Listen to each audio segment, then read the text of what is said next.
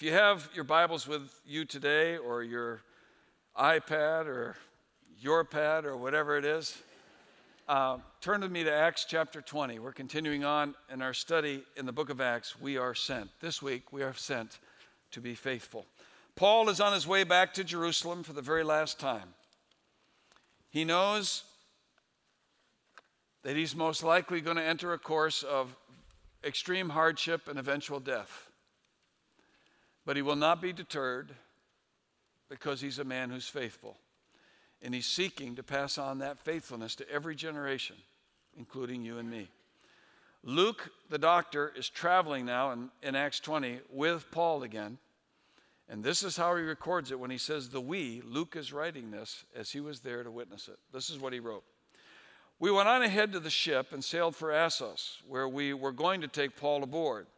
He had made this arrangement because we were going there on foot. When he met us at Assos, we took him aboard and went on to Mytilene. The next day, we set sail from there and arrived off Chios. The day after that, we crossed over to Samos, and on the following day arrived at Miletus. Paul had decided to sail past Ephesus to avoid spending time in the province of Asia, for he was in a hurry to reach Jerusalem, if possible, by the day of Pentecost. And what follows after that, we're going to get into a little bit more here in just a minute. Let's pray for a moment. Father, Paul was a man who would not be deterred. He was faithful to what you had called him to do. That's why his life was so impacting. And you have called us in the same calling. We are sent to be faithful. Thank you for the many people who are. And amongst all of us, God, we want to learn today how important it is for us to be faithful in our own generation with this gospel that's still saving people who believe it. Because just like Paul, we are sent to be faithful. And we thank you for that reminder in Jesus' name. Amen. In the late 1980s, Carla and I were at the Red Lion Conference Center in Portland, Oregon for a pastor's meeting.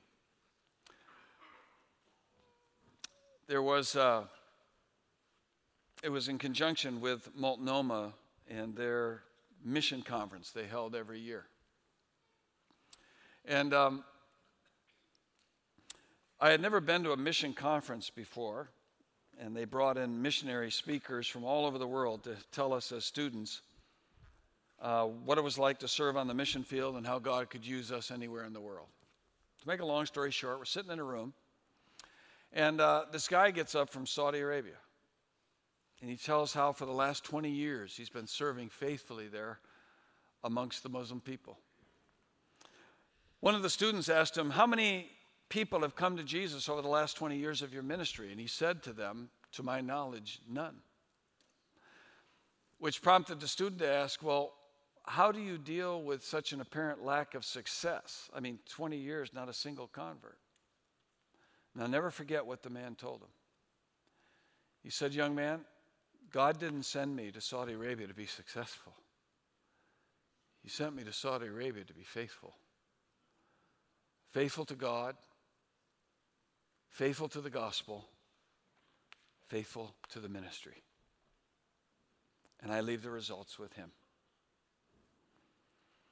You know, when I heard that day, that set my life on a whole different trajectory. You and I are raised in an atmosphere of success, measured by human standards. But God is very different. He's called us not to be successful, but to be faithful. Paul was a man who was faithful because he wasn't looking to be found successful in the eyes of man, but to be found faithful in the eyes of God. That's why Luke said, we went on ahead to the ship, verse 13, sailed for Assos, where we were going to take Paul aboard, but he had made this arrangement because he was going there on foot. Paul's companions take a coastal ship, but they don't have Paul on board because he's going to walk the 20 miles from Troas down to Assos. He doesn't tell us why. Maybe he just wanted to be alone. Maybe it was that time when the Holy Spirit began to communicate some of the things he was telling the people of Ephesus. But whatever it is, he walks that 20 miles. He rejoins his crowd there at Assos. He gets back on the ship. He sails from Assos to Mytilene, from Mytilene to Chios, from Chios to Samos. And if you look on a map, He's touching base on the little islands that are dotted off the western coast of modern-day Turkey. And finally, he arrives at a place called Mytilene. He'd sailed past Ephesus, one of the prominent cities of the whole region, because he was in a hurry to get back to Jerusalem before Pentecost. He left Philippi on the European continent at Passover. He had 50 days to get back to Jerusalem. He was already running behind. So he goes past Ephesus. One of the reasons being, last time he was there, it had caused a riot. He could be arrested. He could be delayed. He didn't want to take the chance. So he goes 30 miles south and stops on the coast at Mytilene. And he sends back for the Ephesian elders, the leaders in the church, to meet him there, for he has some things he wants to share with them. And so they arrive. And Paul tells them in verse 18, "You know how I lived with you the whole time I was with you, from the first day I came into the province of Asia. I served the Lord with great humility and with tears, and in the midst of severe testing by the plots of my Jewish opponents. You know that I've not hesitated to preach anything that would be helpful to you, but have taught you publicly and from house to house. I have declared to both Jews and Greeks that they must turn to God in repentance and have faith in our Lord Jesus." Paul said, "You know how I've lived among you. You know what I've preached. You know the things that I've endured, and you know now that I'm not going to stop. I will not be dissuaded from fulfilling what God has given me to do." Paul knew he was sent by Jesus, and he was going to remain faithful to what Jesus had asked him to do no matter what. And it's no different for you and me. For Luke reminds us through Paul's life that God has sent us to be faithful. Faithful to what? Well, as we're going to see today, like Paul, we have been sent, first of all, to be faithful to the message. Paul said in verse 17, "From Miletus, Paul sent to Ephesus for the elders of the church. When they arrived, he said to them, 'You know how I've lived the whole time I was with you, from the first day I came into the province of Asia. I served the Lord with great humility, with tears, and in the midst of severe testing by the plots of my Jewish opponents. You know that I've not hesitated to preach anything that would be helpful to you, but have taught you publicly and from house to house. I have declared to both Jews and Greeks that they must turn to God in repentance and have faith in our Lord Jesus.'" In the year 2000, there was an event that kind of rocked the pharmaceutical world in this country. A pharmacist by the name of Robert Courtney from Kansas City was charged with diluting cancer drugs he was dispensing to make them go further so that he could increase his profits. He had so diluted the drugs that they were no longer capable of helping any of the people who were taking them. And he did it for personal gain. He was arrested. He was charged with multiple felony counts, and it rocked the whole medical world at the time. When I was reading this article about what had happened there, Michael Owenby, who wrote this article back then in USA Today, said, "This man held life-saving power in his hands, and he abused it for personal gain, to the point where he could no longer help any of these people." And then he said, "We can do the same with the life-saving truth of the gospel." You see, you and I in the gospel message hold the very power of God in that message.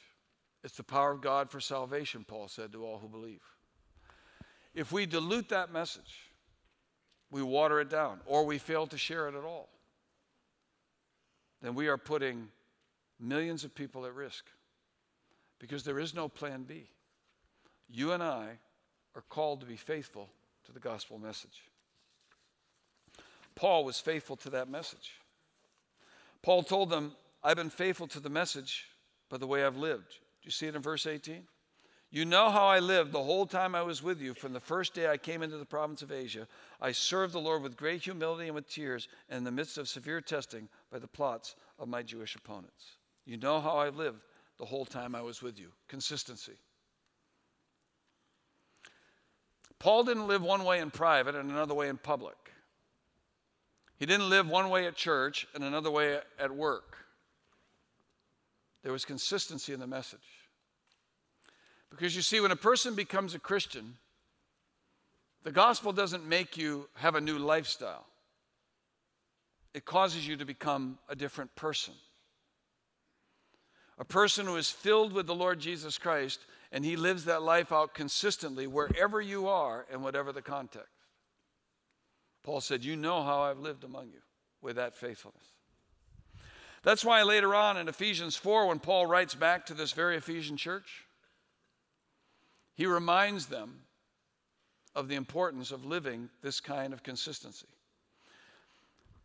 I've told you before that the book of Ephesians is one of the powerful books of the New Testament. It is Christianity in its fullness. The first 3 chapters tell what a real Christian is. It's a person who has Jesus living in them. That's a Christian. The last 3 chapters tell us how a real Christian lives.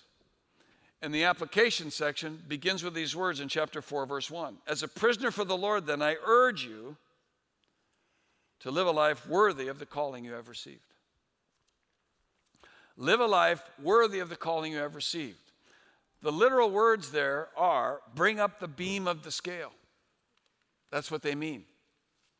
In other words, you profess that Jesus Christ lives in you, and you have been entrusted with a life-saving message as you follow Jesus. So now, bring up your life to be consistent with what you profess. That's living worthy. Live a life worthy of the calling you have received. Paul said, I lived before you that message faithfully. But more than that, he said he had been faithful to the message and what he preached. In verse 20, he said, you know that I have not hesitated to preach anything that would be helpful to you, but have taught you publicly and from house to house. I have declared both to Jews and Greeks that they must turn to God in repentance and have faith in our Lord Jesus. I haven't hesitated to teach you anything that would be helpful. Literally, I haven't held anything back. I've told you the whole counsel of God's word. I've given you the gospel in its completeness. I shared the same message he said in the public square. I shared the same message privately from house to house because the gospel doesn't change. He said in verse 21, I've declared to both Jews and Greeks that they must turn to God in repentance and have faith in our Lord Jesus. His message was consistent. You need to repent of your sin. You need to turn around. Your sin is destroying you. And you need to put your faith in the Lord Jesus because he's the only one who can save. You and I are called to be faithful to the same message. As Paul told the Corinthian church, you've been entrusted with the gospel. Remember what he wrote to them in 1 Corinthians 4, verse 2? Now it's required that those who have been given a trust must prove faithful. He went on to say in 2 Corinthians 5, the next time he wrote to them in verse 14, for Christ's love compels us because we are convinced that one died for all and therefore all died. And he died for all, that those who live should no longer live for themselves, but for him who died for them and was raised again. You know, each time I read that, it's like God asked me, Larry, are you compelled to share this message as Paul was? Are you convinced that Jesus died for all? Are you convinced that people are lost and dying without the gospel? Because if you are convinced of those things, you will be faithful to this message. Paul went on to say in 2 Corinthians 5 and verse 20, we are therefore Christ's ambassadors, as though God were making his appeal through us. We implore you on Christ's behalf, be reconciled to God. God made him who had no sin to be sin for us, so that in him we might become the righteousness of God. As God's co-workers, we urge you not to receive God's grace in vain. Paul tells these Ephesian elders that he was sent to be faithful to the message by how he lived and what he preached. You and I are no different in our generation. And not just faithful to the message, but like Paul, we've been sent to be faithful to the mission. Paul said this in verse 22, and now compelled by the Spirit, I'm going to Jerusalem, not knowing what will happen to me there. I only know that in every city the Holy Spirit warns me that prison and hardships are facing me. However, I consider my life worth nothing to me. My only aim is to finish the race and complete the task the Lord Jesus has given me, the task of testifying to the good news of God's grace. We just had Veterans Day, time to honor the veterans on Friday and Saturday. Carla and I were at a little meeting at a local hospital. Carla sang the national anthem. ROTC kids were there. Color Guard was there. It was a really meaningful observance. I've been thinking a lot this weekend about our veterans, and I came across this story that was adapted from a book by Mitchell Zuckoff called Lost in Shangri-La. It came out in 2012. Listen to what he wrote in there. Near the end of World War II, a plane carrying 24 members of the U.S. military crashed into the New Guinea jungle. The 3 survivors, suffering from gangrene and hunger, were stranded deep in a jungle valley notorious for its cannibalistic tribes. The Army tapped a special battalion of 66 jump qualified members of the 1st Recon Group led by C. Earl Walter, Jr. This battalion's daring motto was Bahala Na, a phrase from the Philippines that can be translated, come what may. There was only one way to rescue the survivors. Earl Walter was going to recruit 10 volunteers, including 2 medics, who would be willing to parachute into the dense jungle and extract the survivors. It was a dangerous plan. Walter stood before those 66 men and gave these potential volunteers 4 warnings. First, he said, the area they'd be jumping into was marked unknown on maps, so they would have nothing but their wits and their compass to guide them out. Second, the jungle was so thick, it would be what Walter called the worst possible drop zone. Third, if they survived the jumps, their band of men would confront a very good possibility that the natives will prove hostile. But Walter saved the worst for last. No one had a plan, not even a rough one, to get them out of the valley.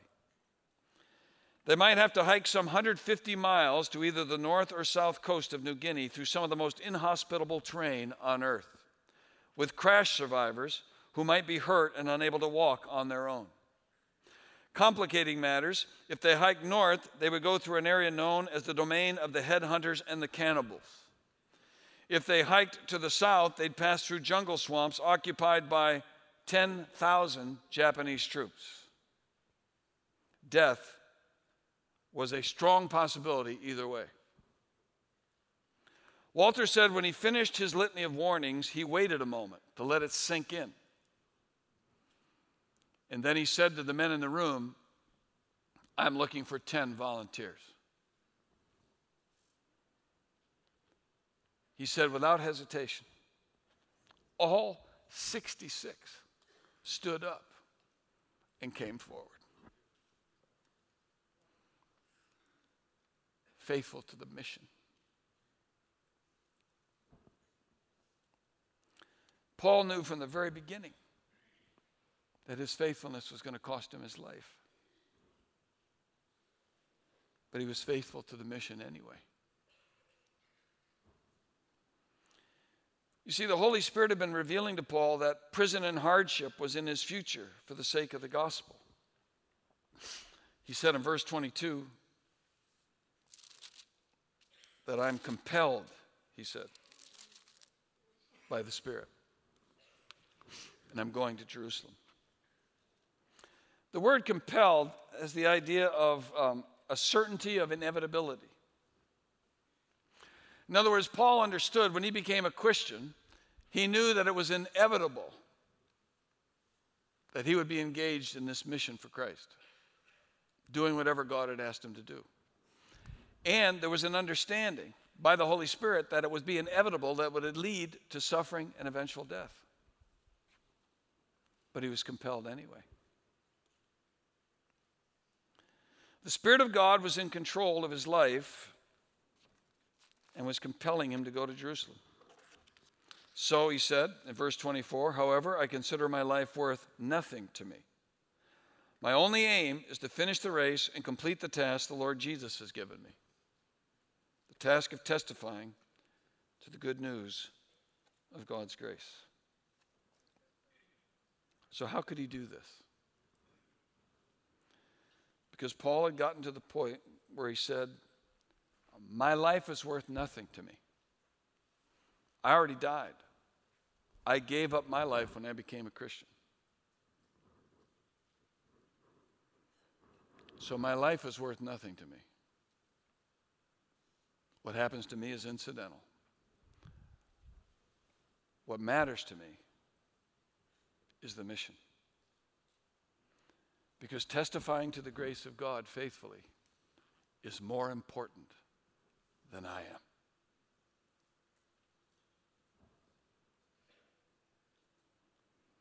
My life's not dear to me, he said. My aim is to complete the task. The mission, the ministry is the word he's using. The task of testifying to the good news of God's grace, to bear witness to what he knows to be true with intensity and seriousness. People, it's no different for you and me. You and I have been given a commission and a mission by Jesus. Our commission could not be clearer. Matthew 28, verse 18. Jesus came to them and said, all authority in heaven and on earth has been given to me. Therefore go and make disciples of all nations, baptizing them in the name of the Father and of the Son and of the Holy Spirit, and teaching them to obey everything I've commanded you. And surely I am with you always to the very end of the age. That's our commission. But we're also given a mission. You remember at the beginning of the book of Acts in chapter 1, verse 8? But you'll receive power when the Holy Spirit comes on you. What's the mission? You'll be my witnesses in Jerusalem and in all Judea, Samaria, and to the ends of the earth. How we fulfill that mission matters to Jesus. Jesus is the master. He sent us on a mission. And Paul said, I'm going to fulfill it, no matter what. Which is why he could say at the end of his life, in the last letter we believe he ever wrote, facing his own execution in 2 Timothy 4, verse 6, for I'm already being poured out like a drink offering. I'm offering my life to God. And the time for my departure is near. I have fought the good fight. I have finished the race. I've kept the faith. Now there is in store for me the crown of righteousness, which the Lord, the righteous judge, will award to me on that day. Paul knew that Jesus, to whom he had been faithful, was going to place the crown of righteousness on his head. And not only that, look at this. And not only to me, but also to all who have longed for his appearing. People, I can assure you, no sacrifice on earth will ever compare to the joy of the moment when Jesus puts the crown of righteousness on the head of those who have been faithful to his mission.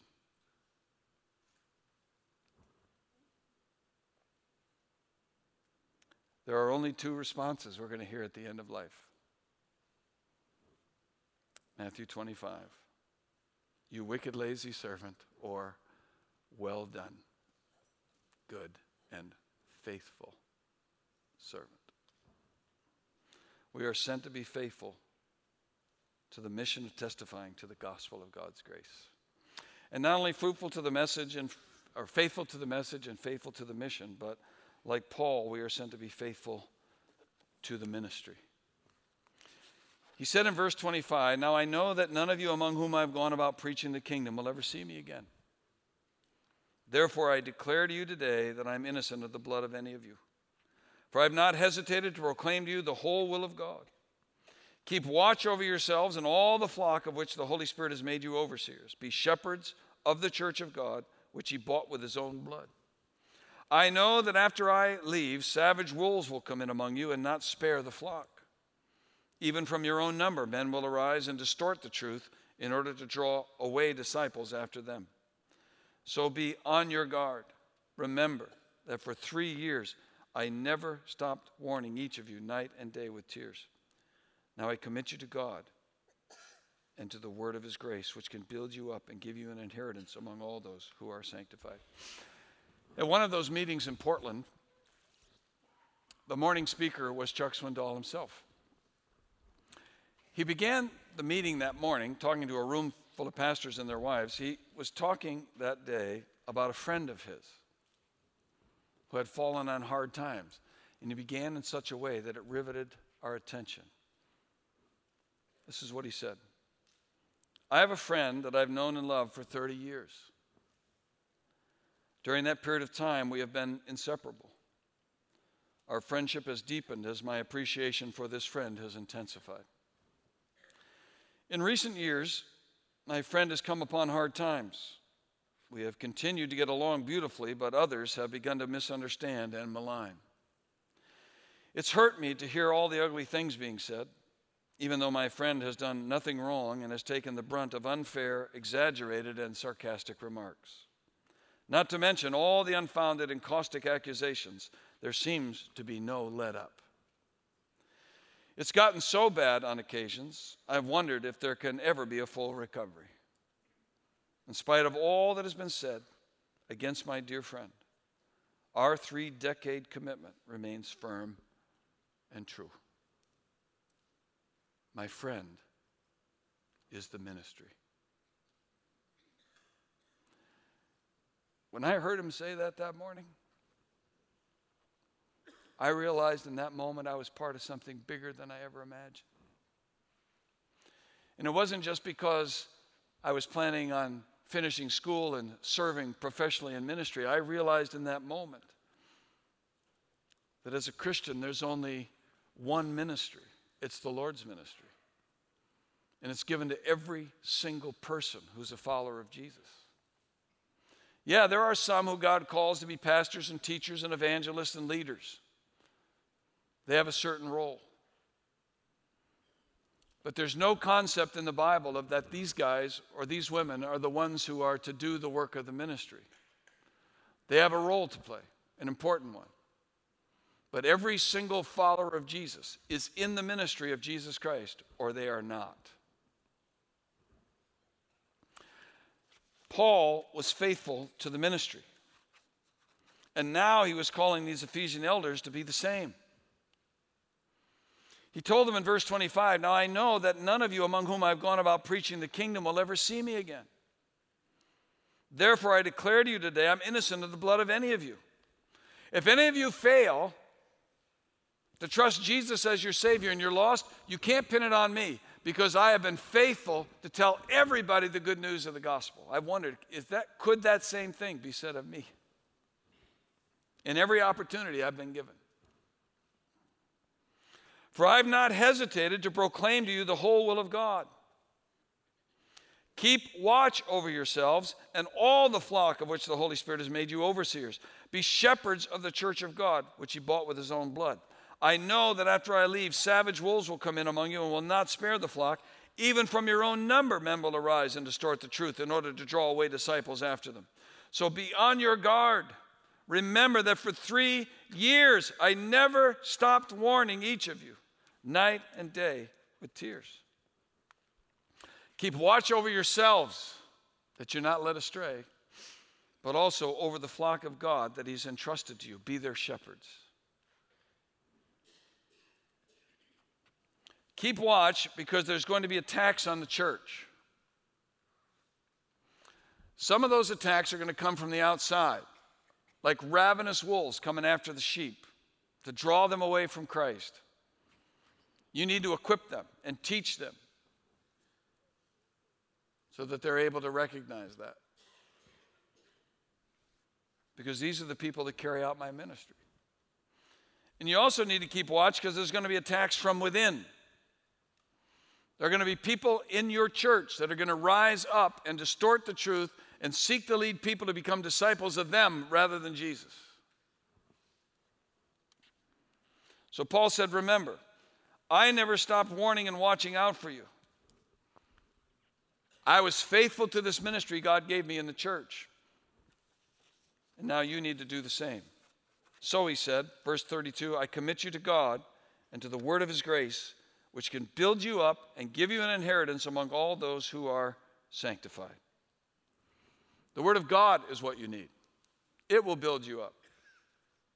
and God's grace will strengthen you. Because you are faithful. If you are faithful, you have an inheritance amongst all the saints. Jesus bought the church with his own blood, and he called you to serve it.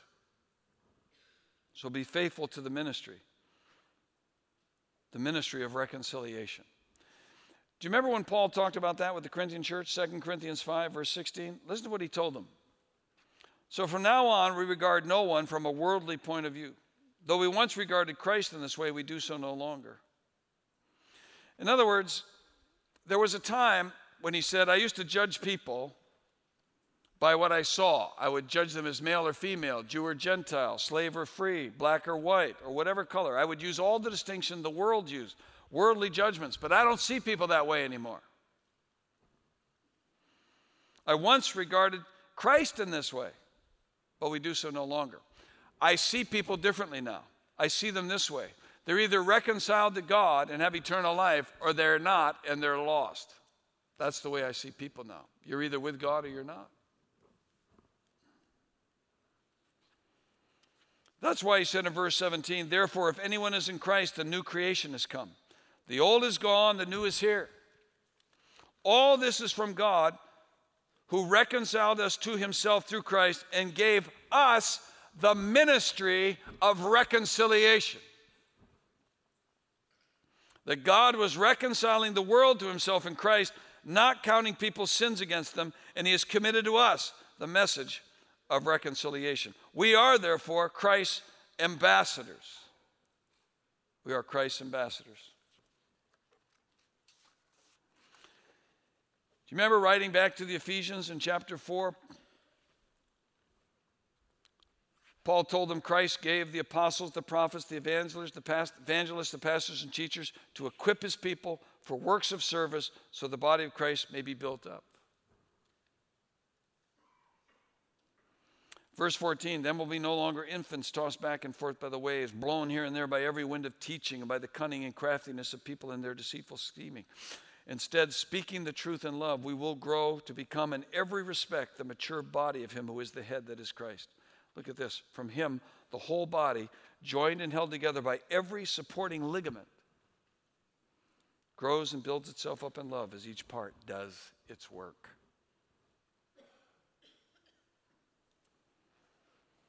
Paul told the Corinthian church in 1 Corinthians 12, verse 12, just as a body, though one, has many parts, but all its many parts form one body, so it is with Christ. For we were all baptized by one Spirit so as to form one body, whether Jews or Gentiles, slave or free, and we're all given one Spirit to drink. Even so, the body's not made up of one part, but of many. He goes on to say, look, the foot can't tell the hand, I don't need you. The eye can't tell the head, I don't need you. Verse 27, now you are the body of Christ, and each one of you is a part of it. Yesterday at men's breakfast, Pastor Dave Parsons did an amazing job talking about these verses. About how there is one body, the body of Christ, and each one of us who are Christians are part of that body. Now, I don't know what part you play, but you have an important part, and everyone is indispensable. Dave was talking about yesterday how he got up in the morning and hit his toe on something and broke his little toe. His entire body was affected by his little toe. And then he went on to ask the question. I don't know what part you play, he said, but what if you're the kidney in the body and you just decide today, I ain't going to do my job? Or you're the eye, or you're the foot, or you're the hand, or you're the thyroid, or you're the heart.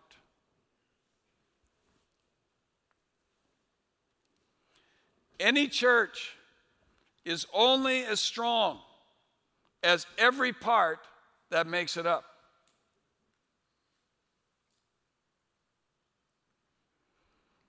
If you are a Christian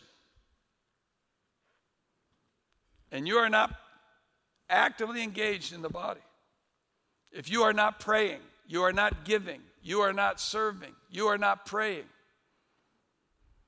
then you are not building up the body, you are draining it of its strength. In fact, other parts of the body have to pick it up to cover what the other parts are not doing. My brother was born without a hip, no hip. So they fused his femur up here. He had no joint at all. His hip didn't work. So his knees had to accommodate the difference. And over time, his knees wore out because they were designed to be knees, not knees and a hip. When a Christian is a part of a church and they're not doing their part, someone else is picking up that load. And they may not have been called or designed or gifted to do that part, but they're doing it. And the body gets weaker because the other parts are trying to pick up what the other parts aren't doing. Paul said, I'm faithful to the ministry. I had a role to play, and I've played it. I've lived it. I've taught it. And now I'm passing it on to you. Now you go back to your church there at Ephesus, and you fulfill your role as elders, and you equip the people for the work of the ministry, to be faithful to the ministry that Christ has given us. Paul went on to say in verse 33, I didn't do this for silver or gold or clothing. I didn't do it for money. I didn't do it for power. I didn't do it for privilege. I didn't do it for prestige. I did it to give to his body what Jesus gave, his life. Paul was faithful to the ministry, and we are sent to be the same.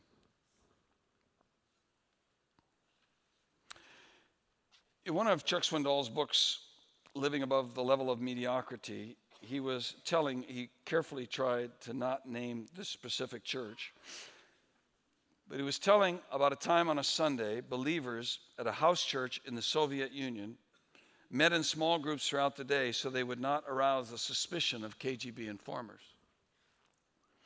He said they began by singing a hymn quietly, and suddenly in walked two soldiers with loaded weapons at the ready. One shouted, "If you wish to renounce your commitment to Jesus Christ, leave now." 2 or 3 quickly left. Then another, and after a few moments, 2 more. "This is your last chance. Either turn against your faith in Christ," he ordered, "or stay and suffer the consequence." 2 more slipped out into the night. No one else moved. Parents with children trembling beside them looked down reassuringly, fully expecting to be gunned down or imprisoned. The other soldier closed the door, looked back at those who stood against the wall, and said, "Keep your hands up." But this time, in praise to our Lord Jesus Christ. For we too are Christians. We were sent to another house church several weeks ago to arrest a group of believers. The other soldier interrupted. "Well, while we were there, we heard the gospel, and we were converted. We have learned by experience, however, that unless people are willing to die for their faith, we cannot fully trust them. We are looking for Christians who will be faithful no matter what." That's what God's looking for. People to be faithful to the message, to the mission, and to the ministry, no matter what. You see, it says in verse 36, when Paul had finished speaking, he knelt down with all of them and prayed. They all wept as they embraced him and kissed him, and what grieved them most was his statement that they would never see his face again, not on earth anyway. And then they accompanied him to the ship. Paul had deeply impacted these people over 3 years of ministry in Ephesus. They had witnessed how he lived. They witnessed how he suffered. They witnessed what he taught, and it changed their lives. Now Paul was leaving, and they could not rely on him anymore. They would never see his face again. And Paul knew and understood that this was a critical moment. Because you see, there comes a time in all of our lives when we need to stop relying on the faithfulness of others and step up and become a faithful person ourselves. Paul said, I consider my life worth nothing to me. My only aim is to finish the race and complete the task the Lord Jesus has given me. The task of testifying to the good news of God's grace. Father, this kind of example is powerful. Paul's not here anymore, but you are, and so is his example. And so is your word. You've committed us to God and the word of your grace. I want to thank you, God, for allowing me and my family to be in a church where so many are faithful. And you have used their example many times to help me to be faithful too. But I don't want to depend on their faithfulness. I want to depend on God and the word of your grace to help me to be a faithful man in every area of my life, but especially in testifying to the good news of the gospel. So, Lord, as these days open up ahead of us, with each day that you give us, we don't know what the future holds, but we know him who holds the future. May we, like Paul, be found faithful no matter what, because we can't save anybody, but you can, and you will, when we are faithful to the gospel. Thank you, God, for his example and the reminder that the same God who lived in him is the same God who lives in us. And we thank you in your precious name.